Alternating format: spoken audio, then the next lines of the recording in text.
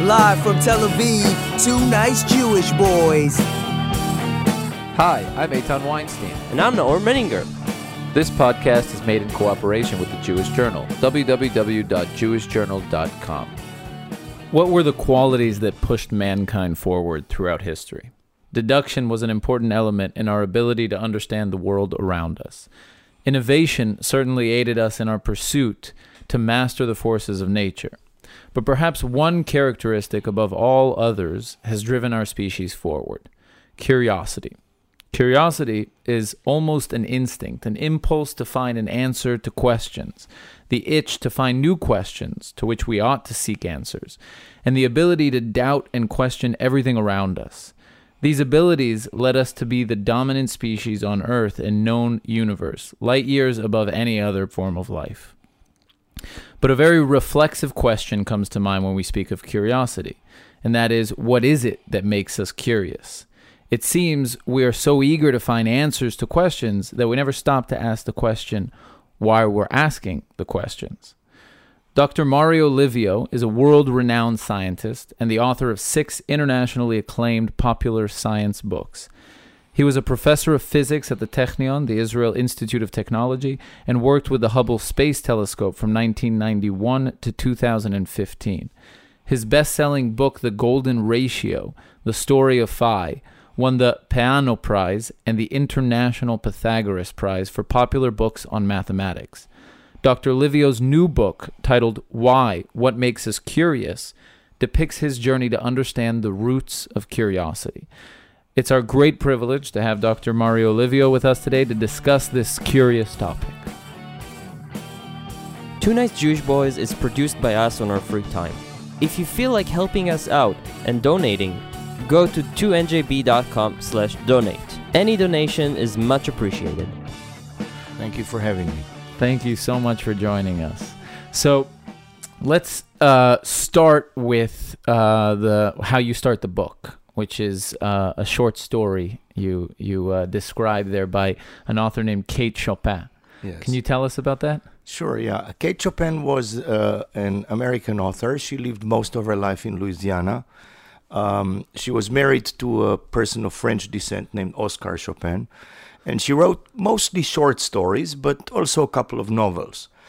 I always liked her short stories, but while writing this particular book, Why, I hit again upon one of her short stories, which is called The Story of an Hour. And that story starts with a very startling sentence. It says something like, knowing that Mrs. Mullard was afflicted with a heart trouble, great care was taken to break to her as gently as possible the news of her husband's death. You can hardly start a short story with a better sentence like this. Yeah. You pack into one sentence both death and, human frailty and so on. And this is very typical for all of Chopin's writing. Every one of her sentences generates this sort of intellectual cliffhanger in a way that makes you want to read the next sentence. So I thought it's a very good book to, a very good story to start with a book about curiosity. You'd call it a page turner, but apparently it was all on one page, the story. Correct. The whole short story filled less than one page in Vogue. It was published in Vogue in 1894. And then you talk about the final part of the story in which she's in her room, and if I'm not mistaken, the sound of a lock, of a knock on the door, or of the somebody key. Opening the key, front door. And yes. you comment about how this event of someone knocks on the door, or a knob turning of the door, it's one of the most sacred, curiosity arousing type of for storytelling. Right. Because you can never. I guess that's the reason for knock jokes everywhere. Because you can't help but ask who's there. Right. You have to. Yes. Okay, so and then you move on afterwards to describe before you get in, because the book is about really how you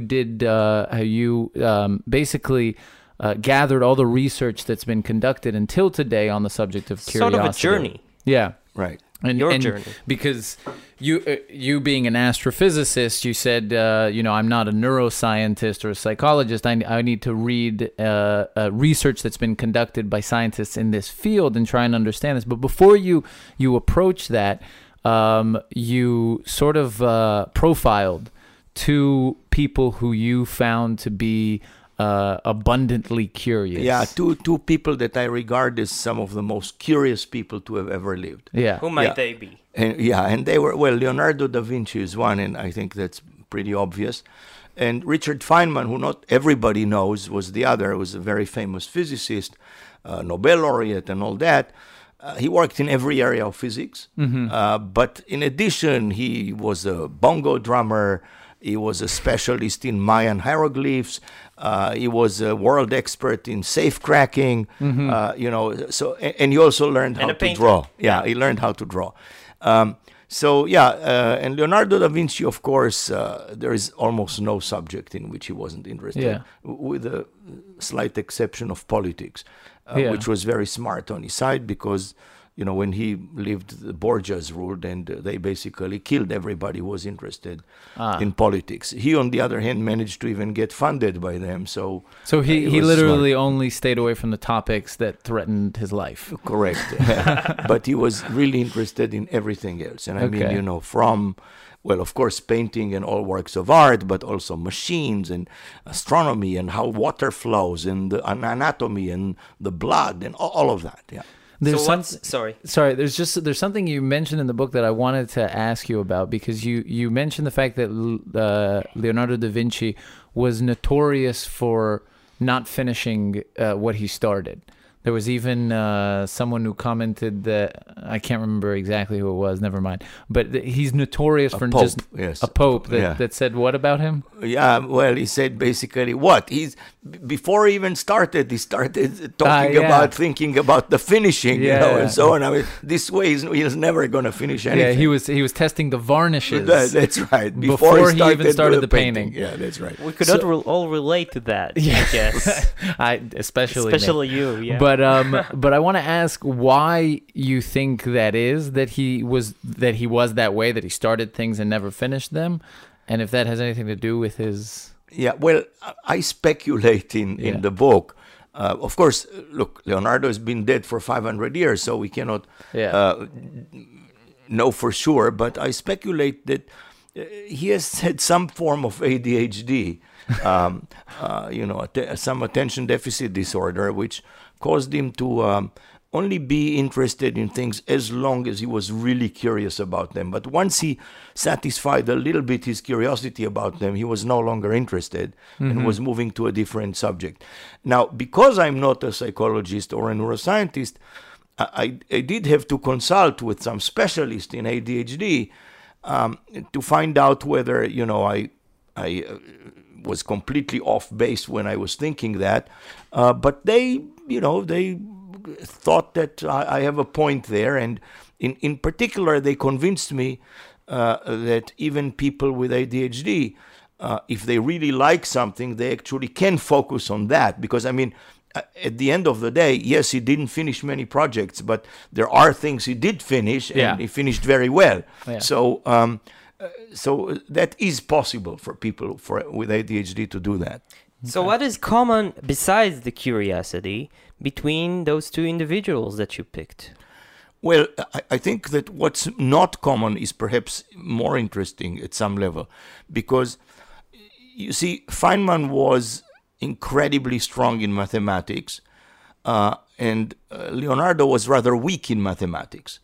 On the other hand, Leonardo was an incredible artist, and Feynman was a very mediocre artist. Yes, which immediately tells you that whatever the area of the brain is where curiosity sits, it's neither the area of the brain that is responsible for extraordinary mathematics, nor the area that is responsible for extraordinary art. So I think that in itself already tells you something. But creativity? Well, okay, so creativity, there are a number of researches in creativity, in particular there was this, well, he's still alive, he's now retired, Chicago psychologist Mihai Csikszentmihalyi, and he did some research. He interviewed in particular about 100 people in different disciplines who were extraordinarily creative. And he discovered that if there was one thing that was common to all of these creative people, it was very, very incredible curiosity. So curiosity appears to be a necessary ingredient of creativity. It's not necessarily a sufficient condition for creativity, but it's a necessary condition for creativity. But it's a causality for creativity, meaning creativity. You can't say those who are creative are curious. You can say those No, who yes, are you can. Yes. Those who are creative are curious, not those who are curious will be are necessarily creative. creative. Okay. That is correct. Yes. So how did you tell us about like how you started the research and how you approached it And why? and why? Well, okay. The why is actually very simple. It is just because I've always been, still am, a very, very curious person. I always was curious about things way beyond the things I work on in science. I mean, in science, I'm an astrophysicist. I was always curious about the universe, how it started, how it operates, and things like that. But I was always curious about music. I was curious about art, and still am, yes, and so on. So it just at some point, I became very, very curious about curiosity itself. I wanted to understand how that works. So this is the why. Now, what did I do?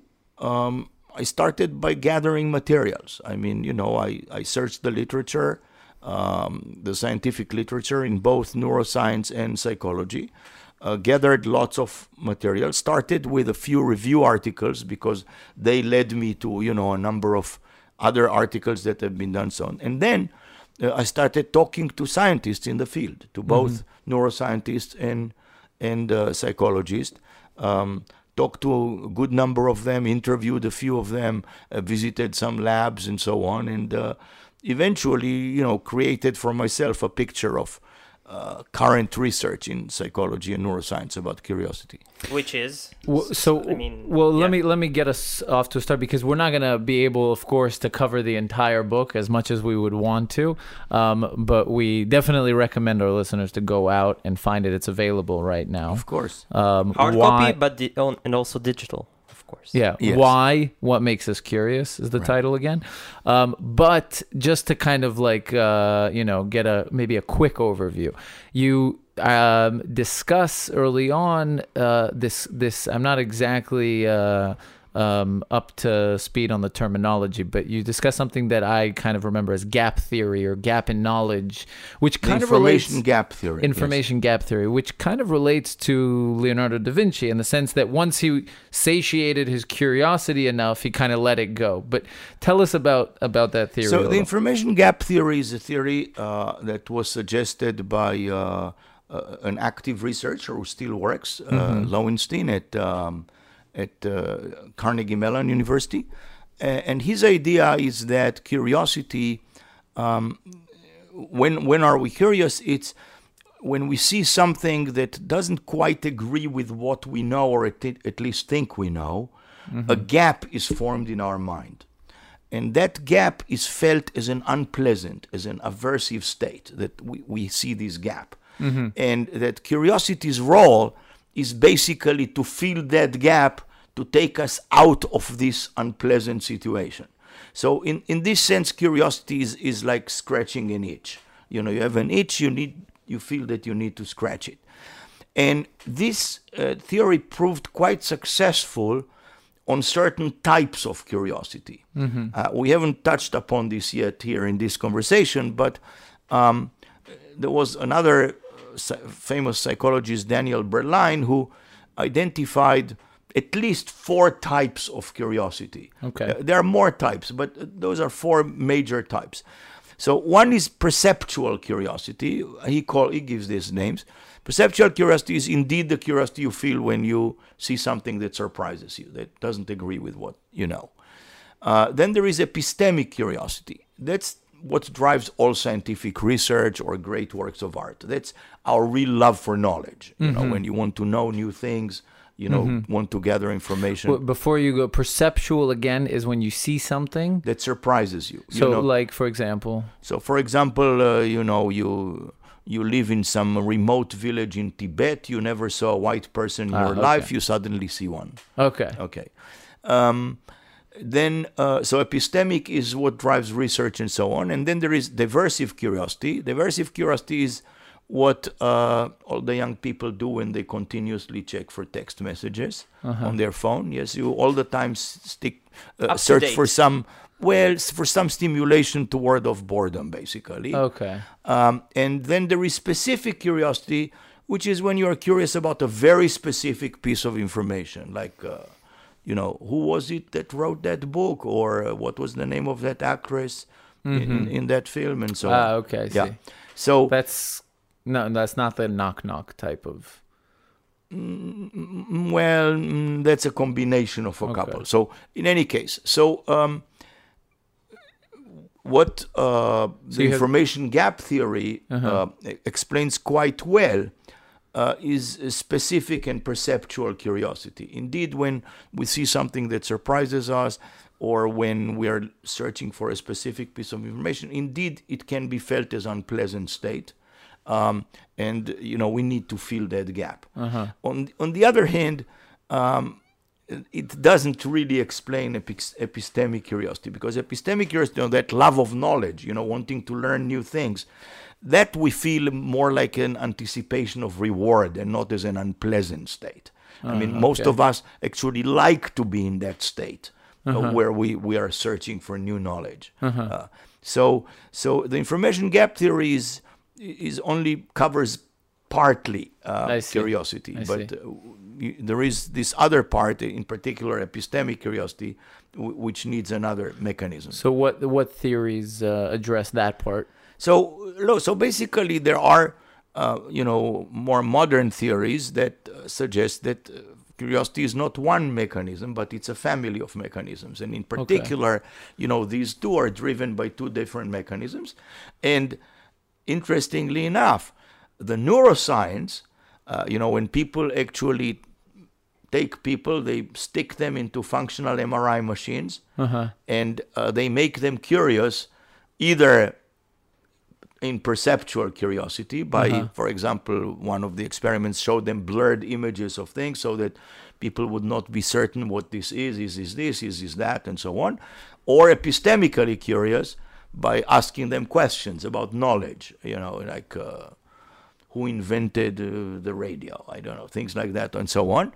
And they discovered that indeed, when we are perceptually curious, the areas of the brain that are being activated are those that are associated with an unpleasant state, are associated with conflict, or with when we're hungry. And on the other hand, epistemic curiosity activates those areas of the brain that are associated with anticipation of reward, like when somebody is offering you a good glass of wine or a piece of chocolate, I see. and so on. So, so indeed, perceptual and epistemic curiosity are different both in terms of what we feel and in terms of the areas of the brain that they activate. I see. So there's totally different parts of the brain that are in charge of these two different types. But you actually mentioned four. Yes.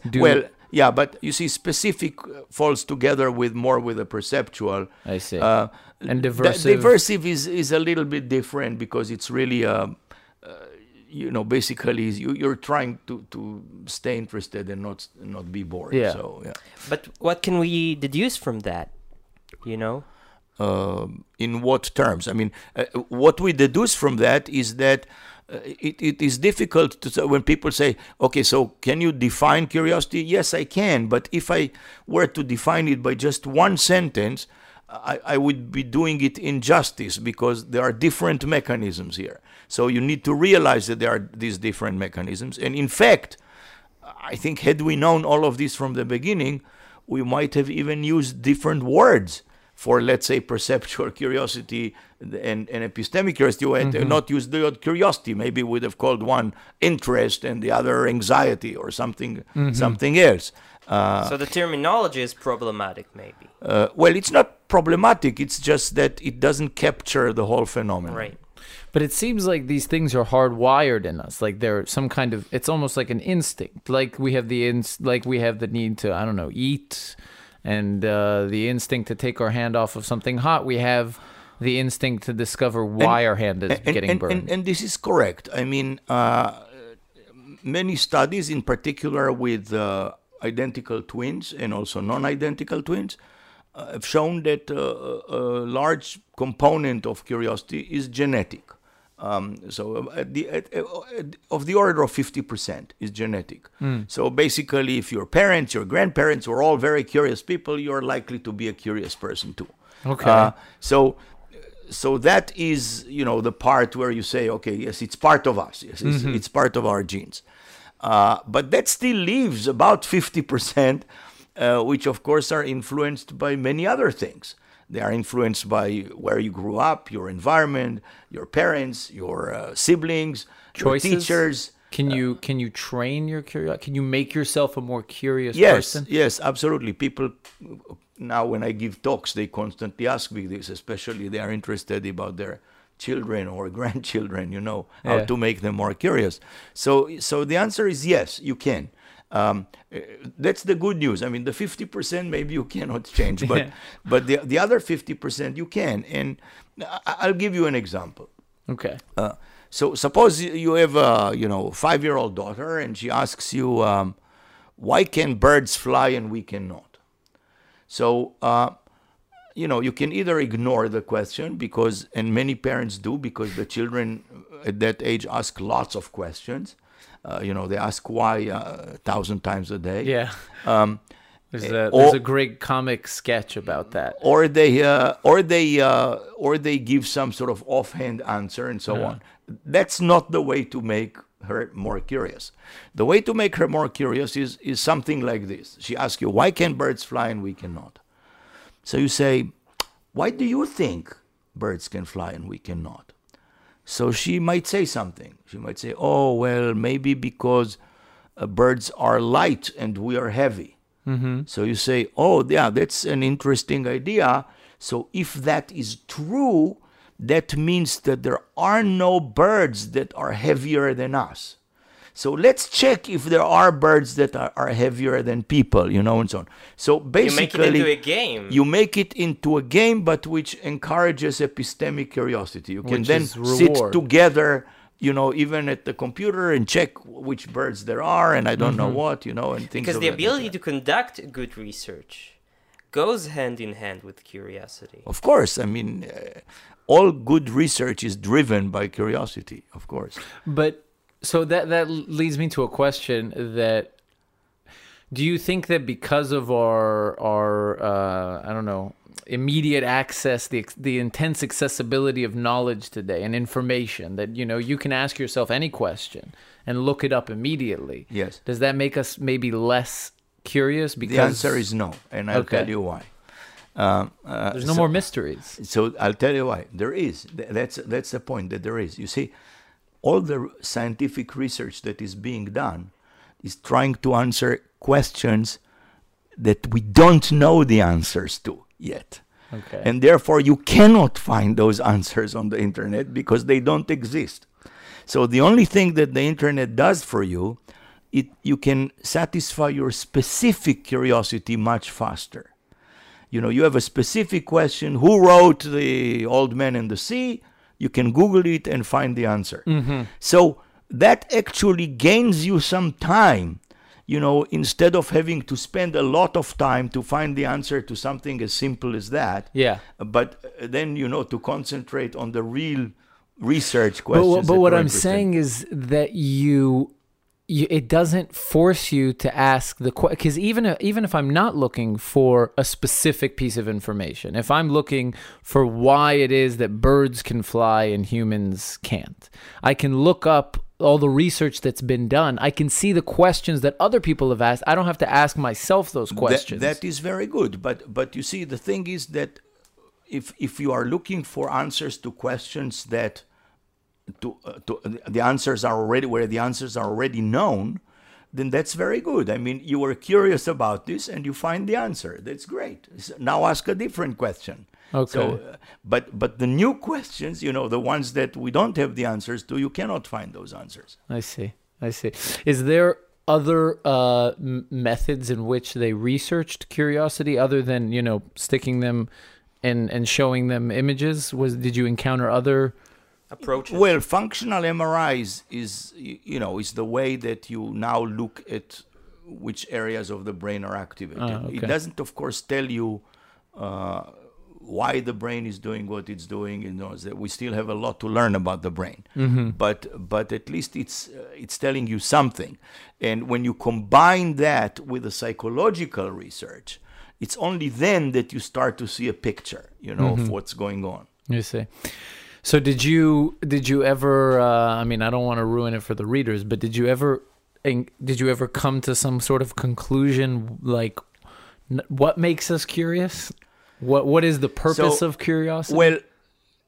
Well, first let me just point out that the subtitle of my book is deliberately ambiguous in itself, because you can read it as what makes us curious, which means what are we curious about, or as what makes us curious, namely what happens in our brain when we are curious. Okay.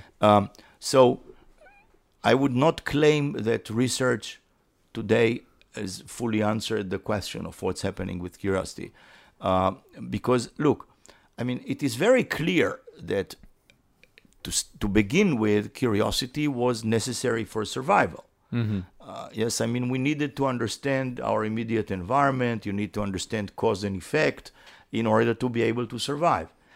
But humans, and not animals, humans in particular, have always been more curious, far and beyond what was needed for survival. You see, I'm interested in what happened in the Big Bang or other solar system, and so on. Those are not needed immediately for survival. Mm-hmm. And humans always were more curious than what was needed for survival. Yes. And that, we don't know for sure why that is or very cocky, how it though. happened. Very cocky of us. What? To ask such questions and proclaim to have the ability to answer them. Well, yeah, but that's actually the surprising thing. What Einstein once said, that the most incomprehensible thing about the universe is that it is comprehensible. So. And during your journey, what did you? Again, what did you find that really surprised you, or? Oh, many things surprised me. All this existence of these different types of curiosity, I wasn't aware of that before. I wasn't aware that there are already, MRI studies that show you exact areas of the brain which are triggered by curiosity. This realization that, that there are many mechanisms involved and not a single one. I must say that I was also a little bit surprised by the fact that there aren't that many researchers who work on the topic of curiosity itself. I would have thought this would be a major area of research. But you see, in retrospect, I understand that because curiosity at the end of the day is part of our general consciousness. And, that is such a vast area, and we need to understand so much that there are various types of things that people are interested in. Many neuroscientists try to work on various disorders or various diseases, or there are lots of people who work on trying to find cure for Alzheimer's, and things of that nature. So it is in retrospect, I understand why not that many are working on curiosity, but I was still surprised that it's not more. And how did this process of writing the book change you, and what did you take from that process for your life? Well, I think I understand better now how and why I am curious, and it only makes me even more curious, to understand other things. Now, because I'm not a neuroscientist, I realize that I'm not the person who is going to bring in the breakthrough in this area. But what I think I have achieved, and I think that's a good thing, is that even though this is a popular science book and not, a research book, most people that I talk to who even work on curiosity, they usually worked on very focused areas. And what I did was, bring together many aspects of curiosity together into one book. So I hope at least that in this I, did some service to even the researchers in the area. Have you thought what you would name such a field of science? If maybe a field of science was to arise from this, is that the hope that would be the? No, it doesn't need to be a specific field of science. I mean, it is still part of psychology and neuroscience. I mean, so it's not. It's the study of curiosity. I mean, But it seems like almost a branch of philosophy, of epistemology, or. Well, the word epistemic seems to raise various philosophical connections, but only in the sense that it's the study of the acquisition of knowledge itself. And okay, that's fine. Yeah. I go back to. Don't worry, I'm on it. I'm looking at the time. I go back to the two people that we started this conversation with, Da Vinci and Feynman. And I can't help but think, because you also mentioned it, that yes, they were indeed very curious and very talented, but at least in some aspects, that didn't serve them in the fact that they also made mistakes, or they weren't as good in certain fields as they were on other fields. So what I want to ask you is, maybe sometimes it's also good to know your limits in your curiosity, and focusing maybe is a virtue rather than dispersed and ADHD related. There is no question that most of the successful achievers in science today, I would say, are people who focused on a very particular area of research and did that. I mean, you don't find many polymaths today. You don't find many Leonardos today. Also, the amount of knowledge that is today is so much larger than was at the time of Leonardo. So I'm not sure that even Leonardo himself, would have been able to know today in all these areas that he knew then. However, I will say, let's not lose hope on, the so-called Renaissance person, in the sense that we also tend today to live about twice longer than, the average of the life during the time of Leonardo. So while it is true that, we need to invest, there is a magic number of 10,000 hours to become an expert in a field, we have more time to invest a few times 10,000 hours, perhaps, to, become experts in more than one field.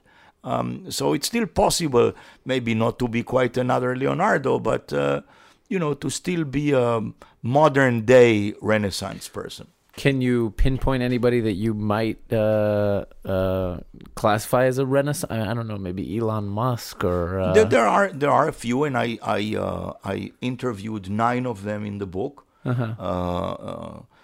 So, there are people like Brian May, for example, the lead guitarist of Queen. Is the lead guitarist of Queen, but also has a PhD in astrophysics. He is an expert in Victorian stereophotography. He was a chancellor of a university. You have Noam Chomsky. In Israel, they call him Chomsky, who is a very famous linguist, but who also wrote about music, about the brain. He's very active in politics and so on. Very controversial, but certainly, worked in many areas. I mentioned Fabiola Gianotti, who is the director of the Center for European Nuclear Research at CERN. She led one of the groups that discovered the Higgs boson, but is also an accomplished pianist. She actually finished her degree in music before she studied physics and so on. So there are a few people living today who are very much polymaths. It seems almost inevitable, I guess, then that if you are someone who is so curious that you won't be able to help you the impulse to explore several different Correct. If you are extraordinarily curious, that's Yeah. true.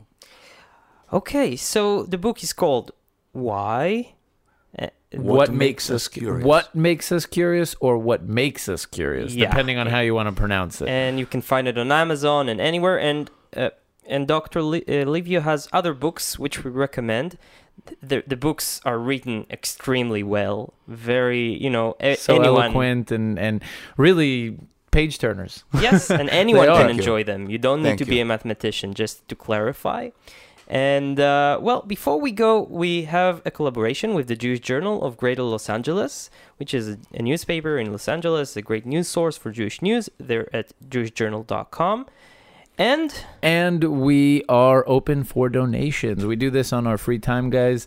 So if you want to throw all your money our way, then we won't object. We'll happily take it. Just throw money at us. There's a donate link on the website, so feel free. And Dr. Livio, you're on Facebook. Yes, I You're am. active on Facebook, I must say. Yeah, Are you on Twitter? I am. Yeah. Okay, so we'll post links to everything. And thank you so much for coming here. My and pleasure. good luck at your next books, with your next Thanks. books. Guys, buy the book. Bye.